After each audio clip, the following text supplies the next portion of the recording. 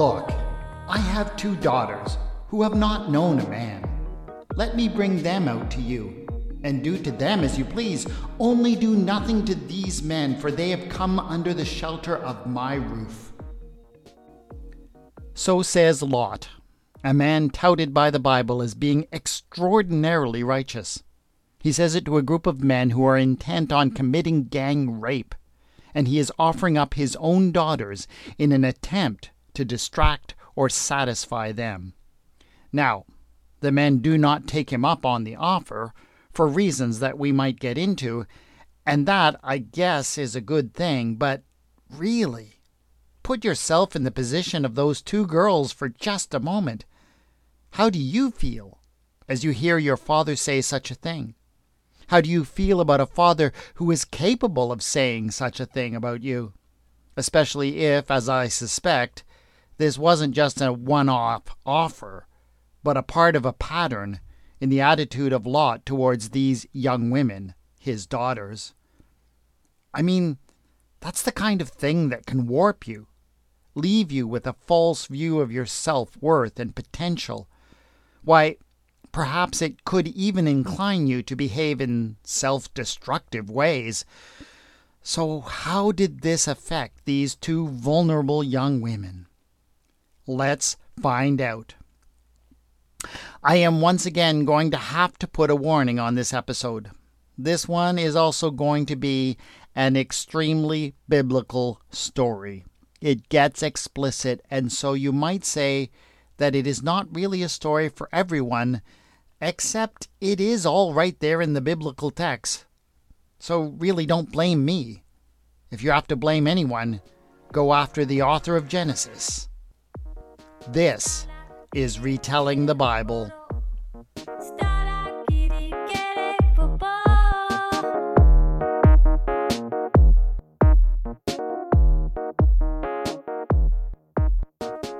Episode 2.11. The women formerly known as the Daughters of Lot.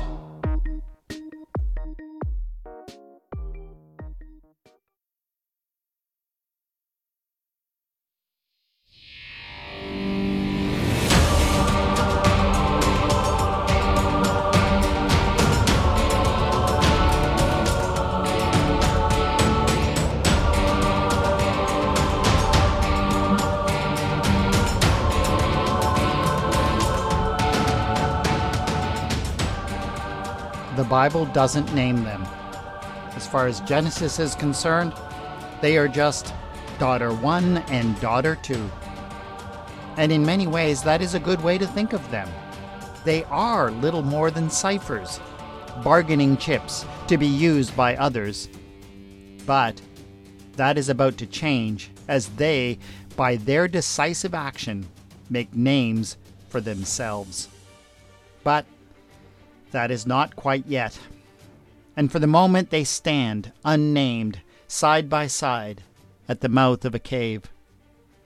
Their father sleeps inside, and by a trick of the form of the place, the stone of the cave seems to concentrate and magnify the sound of his snoring, until it surrounds them like a wall as they stand there, thinking and remembering. They look out over the hills towards the plain. How long has it been now? 3 weeks? Or has it been 4? Yet still the smoke rises from the destroyed cities. It is a dark smudge on the horizon, and it looks like it will never go away. They lived in the city of Sodom for years, but they can't say that they miss it or are sad to see it gone. The Sodomites had never been very good at welcoming strangers, and they and their parents had come to the place as strangers. Father had arrived with many flocks and other possessions, a prosperous man who had done well enough in the world, and he had arrived with the hope and the expectation that he would join in the trade guilds and other groups in the city, and that they could work together to build up mutual prosperity. But the men of Sodom were interested in no such things. They banded together to shut Lot out. They wouldn't let him buy or sell in the marketplace.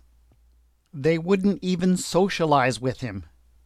In these overt and many more subtle ways, they let the family know that they would never be truly accepted in Sodom. But Father was determined, and he knew that he did have at least one way to get into Sodomite society: his daughters. He determined that he would use them. He identified 2 families whose names were highly respected throughout the city, but who had fallen on hard business times. He knew that if he offered each of them one of the girls, they wouldn't care which one, and a good-sized dowry, they wouldn't be able to say no. They knew it too. But it didn't stop the disgust from showing on their faces when they accepted Lot's offer and the marriages were arranged. Yes, they'd take his daughters, but that didn't mean they had to like it. The sons of the families weren't in on the discussions, of course, and they were furious. They had no say in the matter as far as their families were concerned, but they didn't hesitate to make their displeasure known throughout the city. They frequented the most notorious brothels and the shrines devoted to the fertility goddesses, so much that the prostitutes would greet them by name. They also swore that they would never take Lot's daughters to their beds, and would certainly never sully their family names by getting any children off of them. So it seemed that the girls were going to be denied even the honor of becoming mothers. Lot didn't care, of course.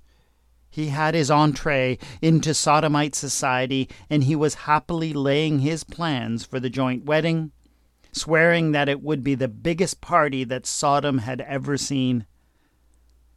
The only person that the sisters could talk to, the only person in the entire city that even had a clue what they were feeling, was their mother.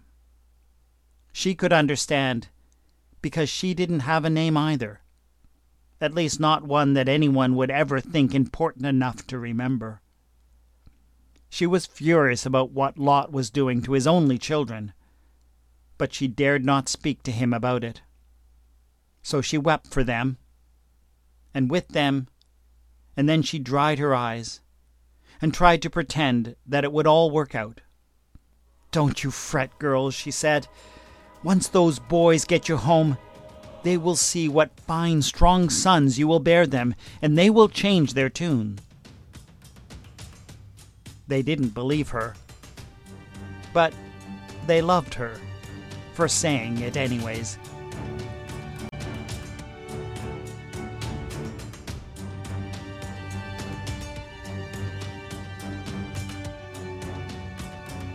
It was about 2 weeks before the wedding, and all of the preparations were in full swing. The family storehouse was overflowing with skins of wine and with flour and raisin cakes. The animals were being fed until it seemed that they would burst. Lot was clearly planning to make the double wedding the social event of the Sodomite season, and as a result, it was the only thing that people had been talking about for weeks. They mostly talked about it with disdain, of course, but they were talking about it, and that was good enough for Lot. But suddenly, with 2 weeks to go, the weddings dropped off of everyone's radar, because they had something new to be scandalized about. 2 handsome strangers had appeared in the city, and if there was anything that pulled all of the Sodomites together, it was their general hatred for anyone who was not from Sodom. The men of the town gathered together to come up with a plan to make sure that the 2 men moved on as soon as possible. It was bad enough, they declared, that Lot and his family had somehow managed to get a toehold in the place.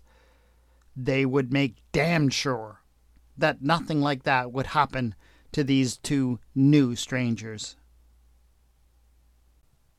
It was an ancient law, sacred to all of the gods, that strangers should always be offered hospitality in their travels.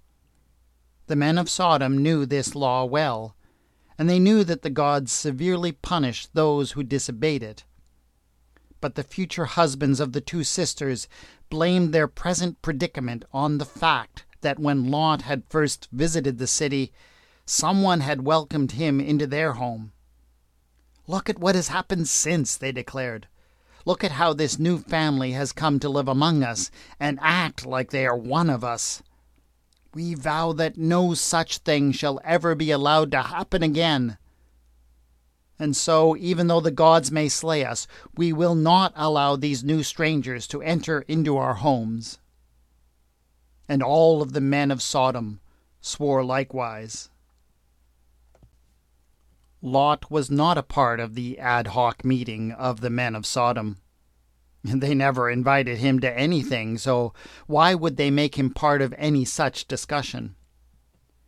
But, of course, what that meant was that Lot made no vow when the other men did. It was a great oversight on the part of the men of Sodom, but it was not really surprising. They didn't think anything of Lot or of his family at any other time. Why would they think of him now? And Lot was odd in one thing.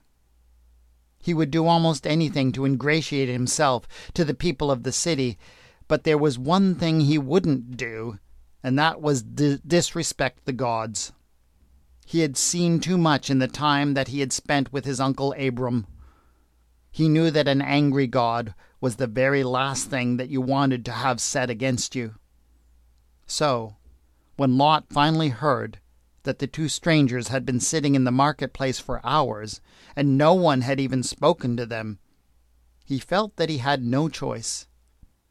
He spoke to his wife and to his daughters. "I am going to the marketplace," he said. "I will supplicate these two strangers that everyone has been talking about. They must come and stay at our house tonight. I will not risk the wrath of the gods. Anyways, it is the right thing to do."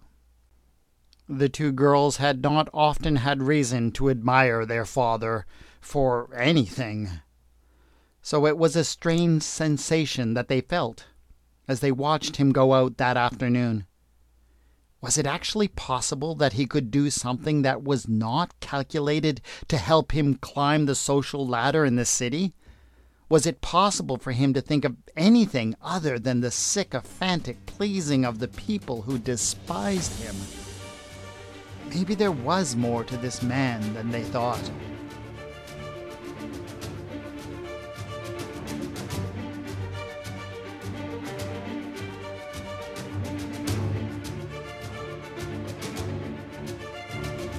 The men of Sodom were furious when they heard that the two strangers had entered and were actually eating in the house of Lot. And of course, no one was more worked up about it than his two future son-in-laws. They insisted that if something was not done immediately, if some clear message was not sent, it would not be long until all of Sodom was overtaken by foreigners. "Are we going to take in the dregs and the rejects of every nation?" they asked.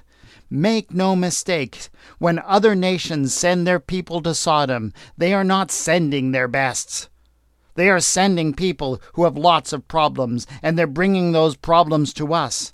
They're bringing wine, they're bringing crime, they're rapists, and some, I assume, are good people, but if we don't draw a line in the sand and send these two men away ashamed, it will never end." There was one sure way to shame any man, and everyone knew what they were talking about. The very best way to destroy a man's honor was to turn him into the very lowest form of life of all, to turn him into a woman. Gang rape of defeated soldiers was a time-tested method of subjugation, for it humiliated enemies in such a way that they would never recover. The men of Sodom, and indeed of many cities, had engaged in such assaults before. The future sons-in-law of Lot argued that these two strangers were no less enemies of the city than were defeated soldiers. They should treat them likewise. And somehow, despite the fact that it was unheard of to do such a thing to traveling strangers, despite the fact that everyone knew that such a thing was offensive to all of the gods. The men of Sodom were convinced. Gang rape it would be. They all swore that they would not leave the men undefiled.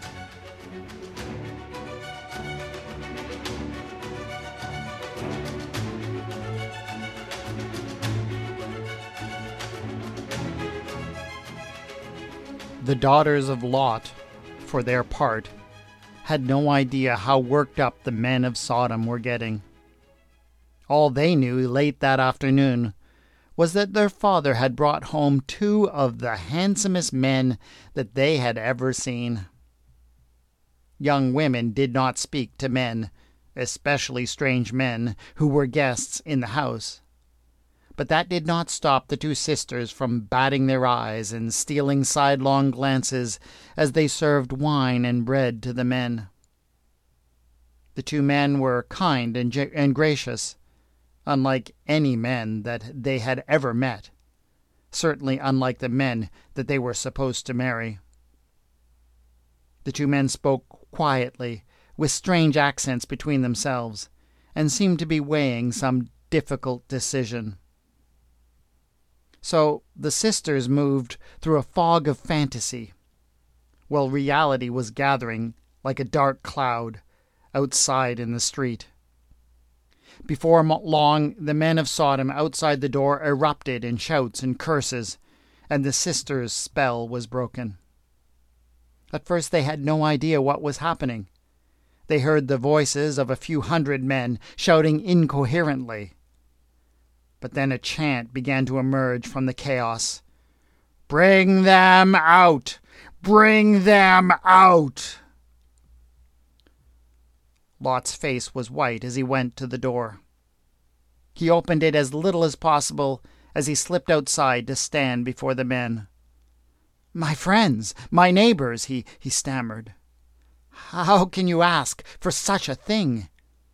Do you not know that a guest is sacred, protected by all the gods? I cannot let them leave the protection of my house." "Come on, Lot!" cried someone from the back of the crowd. Actually, it was one of the sons-in-law, but Lot did not recognize the voice. The sons-in-law had both strangely migrated to the back of the crowd after leading the men there. "Come on, Lot! Just let them come out and play for a minute. We just want to get to know them." The entire crowd laughed uproariously at that. Everyone knew what kind of knowledge he was talking about. Someone else called out, "Yeah, we just want to make them our bitches," which elicited even more laughter. Lot didn't know what to do.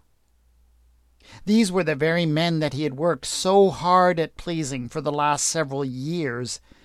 He could not bear the thought of defying their wishes. But at the same time, he knew that his duty as host, mandated by the gods, was to protect any guest in his house, and the only thing that Lot feared more than men was the gods, especially the God of Uncle Abram. He was in a no-win situation, and so he made a desperate move. "My friends," he cried out, "you know that I cannot do such a thing.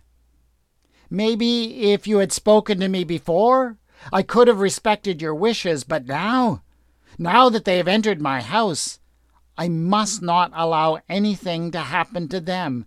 But please, please, if you must rape somebody, I have 2 daughters. You know them.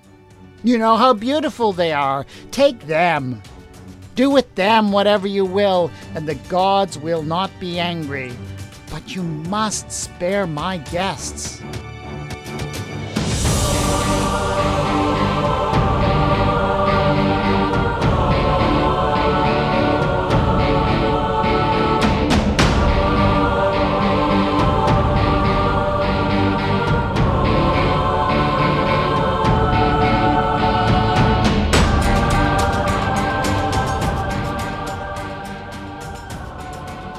Take them. Do with them whatever you will. Those were the words that the sisters repeated to themselves over and over again as they stood outside the cave and watched the smoke curl over the ruined city. They had been the words that had shattered their world and all of their illusions. It had been possible up until then for them to delude themselves into thinking that perhaps their father was interested in their welfare, at least a little bit. When they heard that, they knew that they were nothing to him, nothing but things that he could trade for whatever was most needed by him in the moment. It all happened very quickly after that. The two strangers sprang into action, moving faster than the family thought humanly possible. They ran to the door and opened it just enough to pull Lot inside before slamming and barring it. The man outside erupted in cries and curses and then started arguing amongst themselves. Some of them might have been spooked by Lot's talk of the gods, and out of fear they began to turn on the others. The immediate danger seemed to recede. The two strangers turned to the family. "This city is cursed," they said. "It will be wiped from the face of the earth, and you must escape together with all that you hold dear. Take only your lives and the lives of the people you care for." The men spoke so earnestly that everyone believed it immediately. Lot insisted that he had to go and tell the sisters promised husbands of this terrible doom. He seemed certain that they would be so tied to him that they would want to escape with him. He still held on to the delusion that they somehow cared about him. So, while the women made their preparations, he went out alone into the streets. He returned after only a few minutes, however, shamefaced and silent. The sisters knew that their intended husbands had laughed in his face. So they fled, just the four of them, a few household slaves, and the two strange men. The men led the way, and the sisters kept their eyes fixed on the men. So, while they heard explosions and the cries of people and of beasts behind them, they did not see what was happening. The family finally stopped when they reached a small town at the edge of the city's territory. That was when the sisters realized that their mother was no longer with them. They demanded that their father tell them what had happened to her. He would not even meet their eyes, as he told them about how she had stopped and looked back, even as they had fled, and that as she stood there, the destruction of the city fell upon her as well, and she was buried under a pillar of salt. They did not believe him. Perhaps she did stop, they reasoned. Maybe she had decided that it was time to finally leave her husband, and she was just taking advantage of the chaos and destruction to find her own way in the world. They hoped she was still out there, somewhere, and that she would do well. But whatever had actually happened to her, they were mad at her for abandoning them and leaving them alone with a man that they completely despised.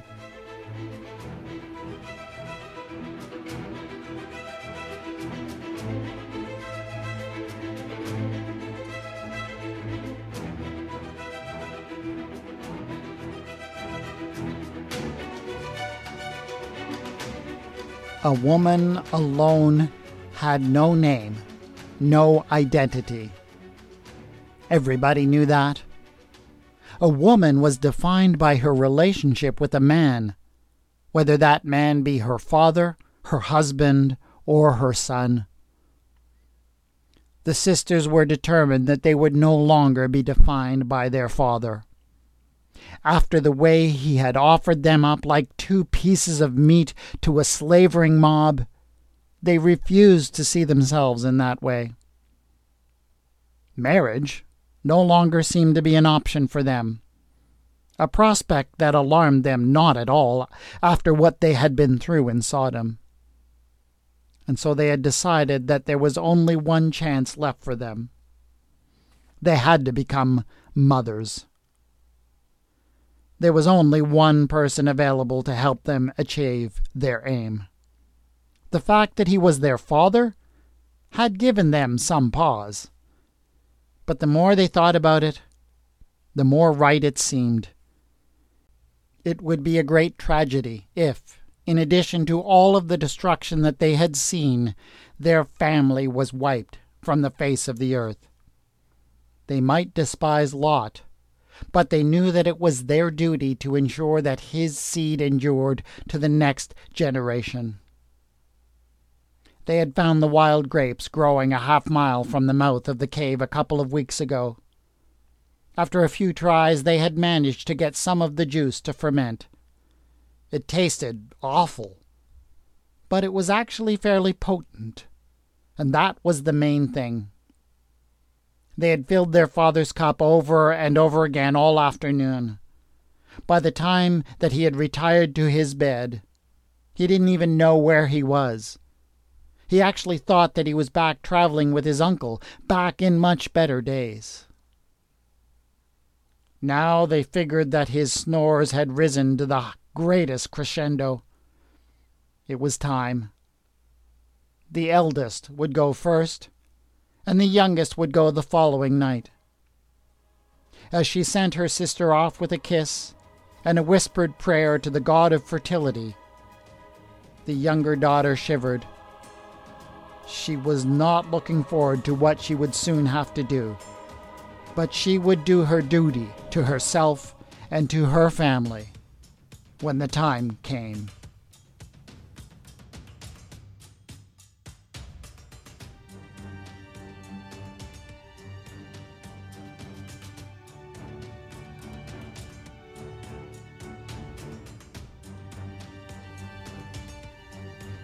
How was it?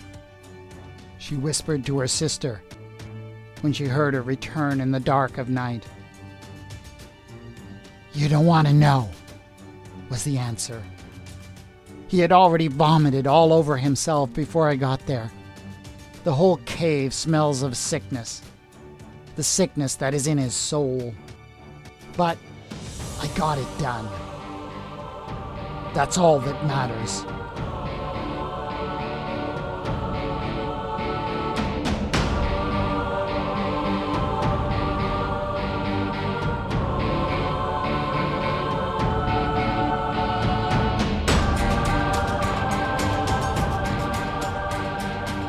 And so, allow me to introduce you to two young women.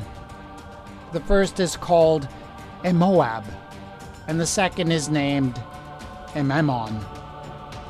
They were the daughters of Lot, but that is no longer their identity. For they are mothers now, and they have their fine young sons walking beside them as they leave their father to live or to die in his cave. They care not which one he chooses. They go to find wives for their sons. They are not merely the mothers of their two sons, Moab and Ben-Ammi. They are the mothers of the nations that will spring from them. They, by their continuing courage and resourcefulness, will birth the nations of the Moabites and the Ammonites. Freed from the chains that bowed them to a man that they despised, but who was free to use them as he chose, they finally know and embrace who they truly are.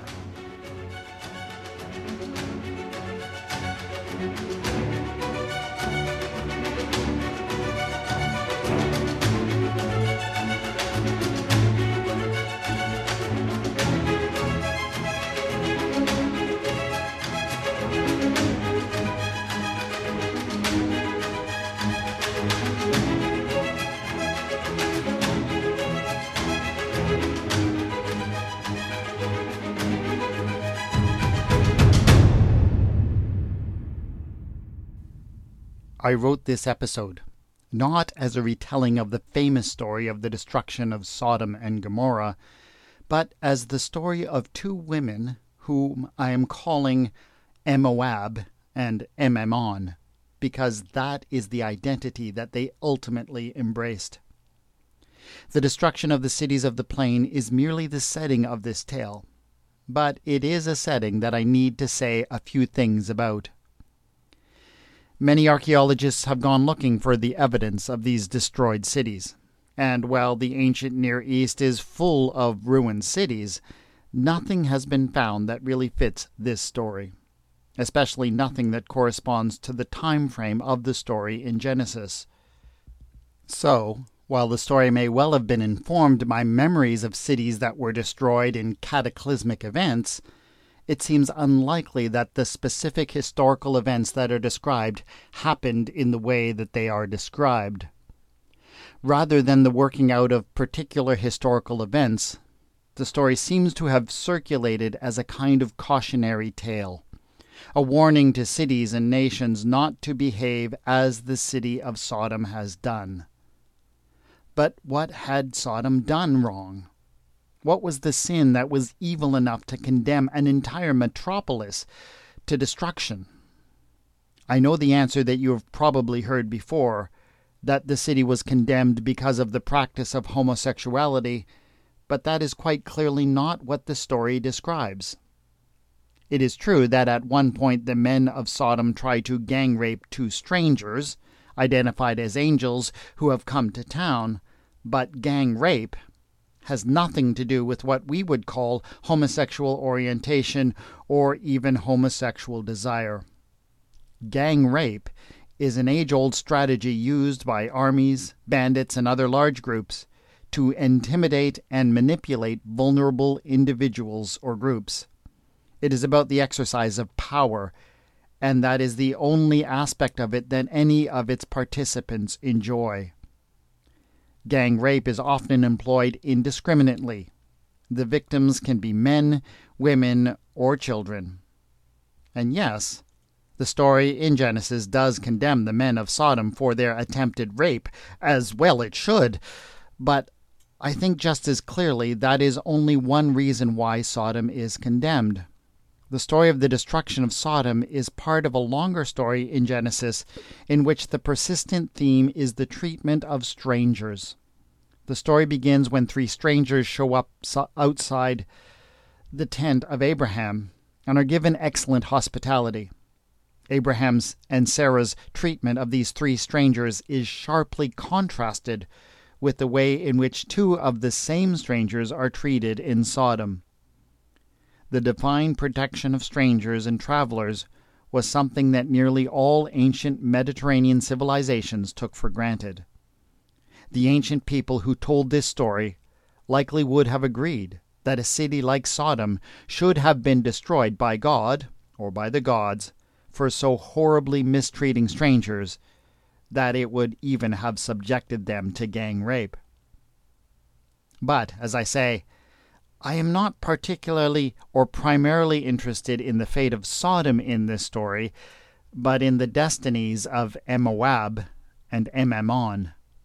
Their story is really little more than a common arc for women in their time and place, offered in marriage by their father to build up his own social and economic advantage to men who clearly care little for them, offered up to an angry mob intent on committing gang rape in order to save their father's face, left in a position where they are expected to serve that same father who cares so little for them as individuals.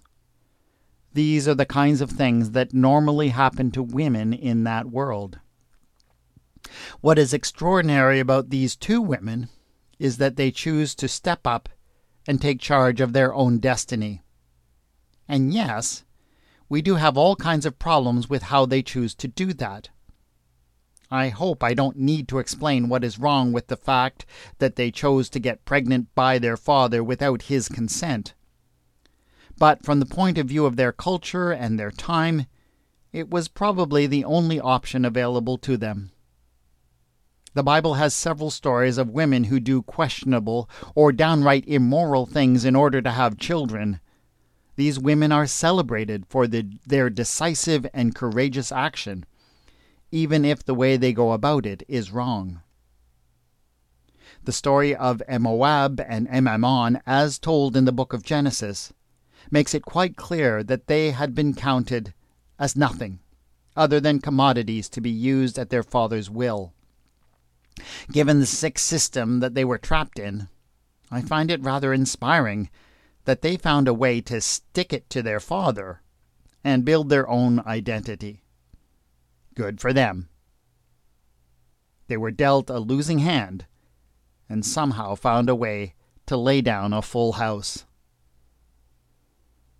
That is it for this episode of Retelling the Bible. I am now working on a monthly schedule for this podcast, and so the next episode will come out on the last Wednesday in September. So I hope that if you enjoyed this story, you will remain subscribed until the next one at the end of next month. In the meantime, tell other people, rate and review this episode on iTunes or some other platform to help other people find it. The theme music for Retelling the Bible is Ada. The mood music for this episode is Killers.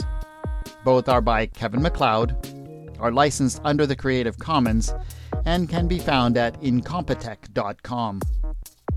Send your requests, comments, and questions to @RetellingBible on Twitter or to our Facebook page, Retelling the Bible. Show notes and commentary for this episode have been posted at retellingthebible.wordpress.com. This is Retelling the Bible, and I have been your storyteller, W. Scott McCandless.